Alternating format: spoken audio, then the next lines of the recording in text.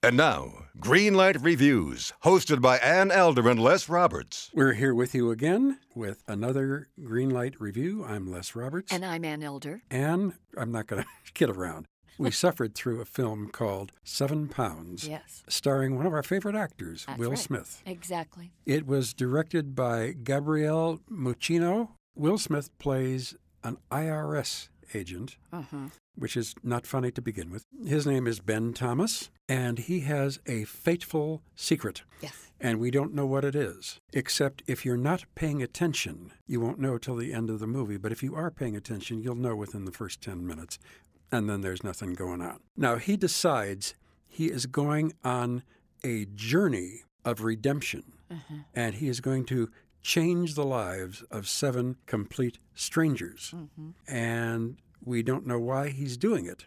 No. But he's wandering around, invading other people's lives, most seriously with a woman named Emily Posa, played by Rosario Dawson. She has a congenital heart disease. She probably doesn't have much more than 6 weeks to live, but he is going to change her life. He is also going to change the life of a piano player and a telephone operator named Ezra Turner, played by Woody Harrelson. Ezra Turner, of course, is blind, and he knows that from one of the first scenes in the film, and he proceeds to insult and berate and humiliate this man on the telephone. Right. And we don't know why. No, we don't. In fact, we don't know the answer to many of the questions in this film until the last 7 or 8 minutes. And it's too long to wait, Anne. This is a dreary, horrible, badly written, badly directed, and badly acted film as well. Okay. As I was watching 7 Pounds, it suddenly came to me. These are the 7 pounds I want to lose.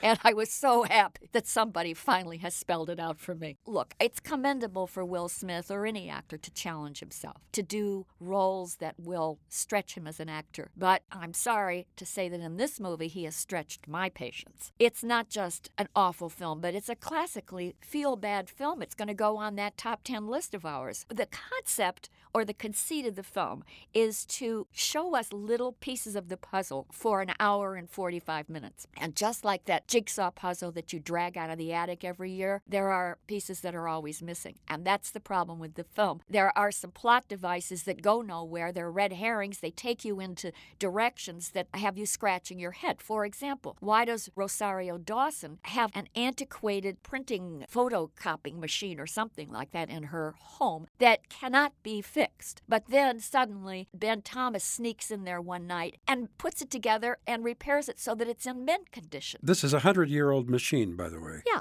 Yeah. But that's never explained. He just comes in there and does it. What a great guy. Yeah.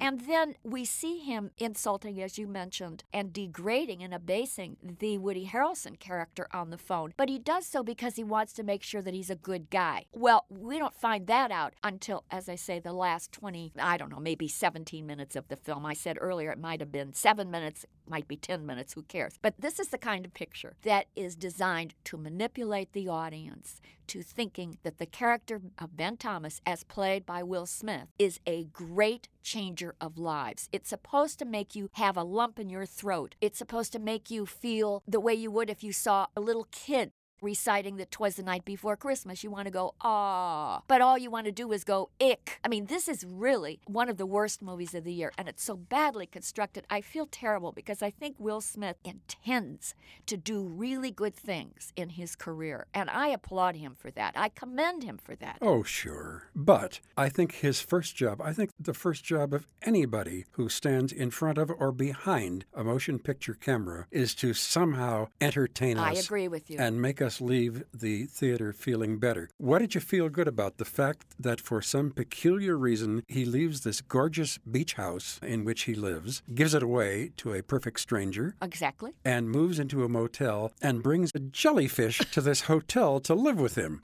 And he says in the film that this is the deadliest living creature in the world. Right. Can kill you in seconds and painfully too. Ah. So we should be aware that perhaps that jellyfish is going to factor into something that's going to happen in this movie. Yes, but you don't want to see it. No, you Trust do not me, you want don't want to see it. Oh, boy, this is a complete disaster. I know that Will Smith's character is supposed to be the ultimate self-sacrificing character of all time, but by the time that we get into the last third of the movie, I was bummed out on the whole concept of organ transplants, donors, guilt trips, atonement, retribution, and redemption.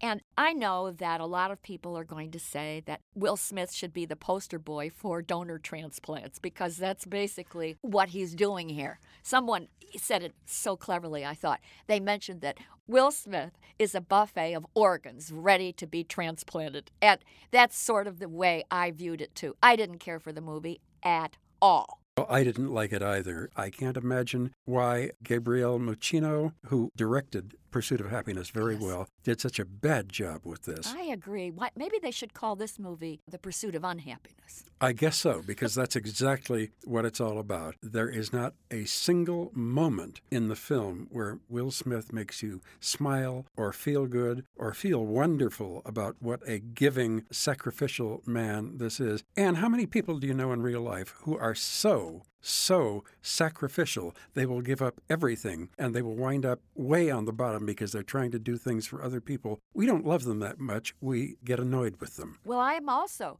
want to bring up something else. He has this romance going with Rosario Dawson, who's a very sick heart patient. And why would he tempt fate with her, given her health issues? I mean, what is he looking for, when they go in and have a love scene together?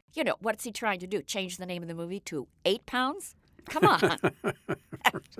I mean, he could have killed her right there. The whole movie is really nonsensical. It's not a good picture. I'm going to say that maybe Will Smith found in this movie a message that he felt would make a good sermon, or maybe it's something that he wants to have on his resume because he does desperately and sincerely want to do movies that leave the world in a better place. Well, that's a good message, but the message that I got from this movie is one word: ick. So for me, this movie gets a red light. Well, 7 Pounds is not delightful, so I am also giving it a red light. Don't go. 2 red lights for 7 Pounds, starring Will Smith, Rosario Dawson, and Woody Harrelson. It's a bummer. Until next time, I am Les Roberts. And I'm Ann Elder. And we're looking forward to seeing you having a great time at the movies.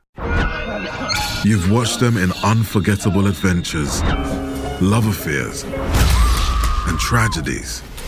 Now it's time to hear their own remarkable stories.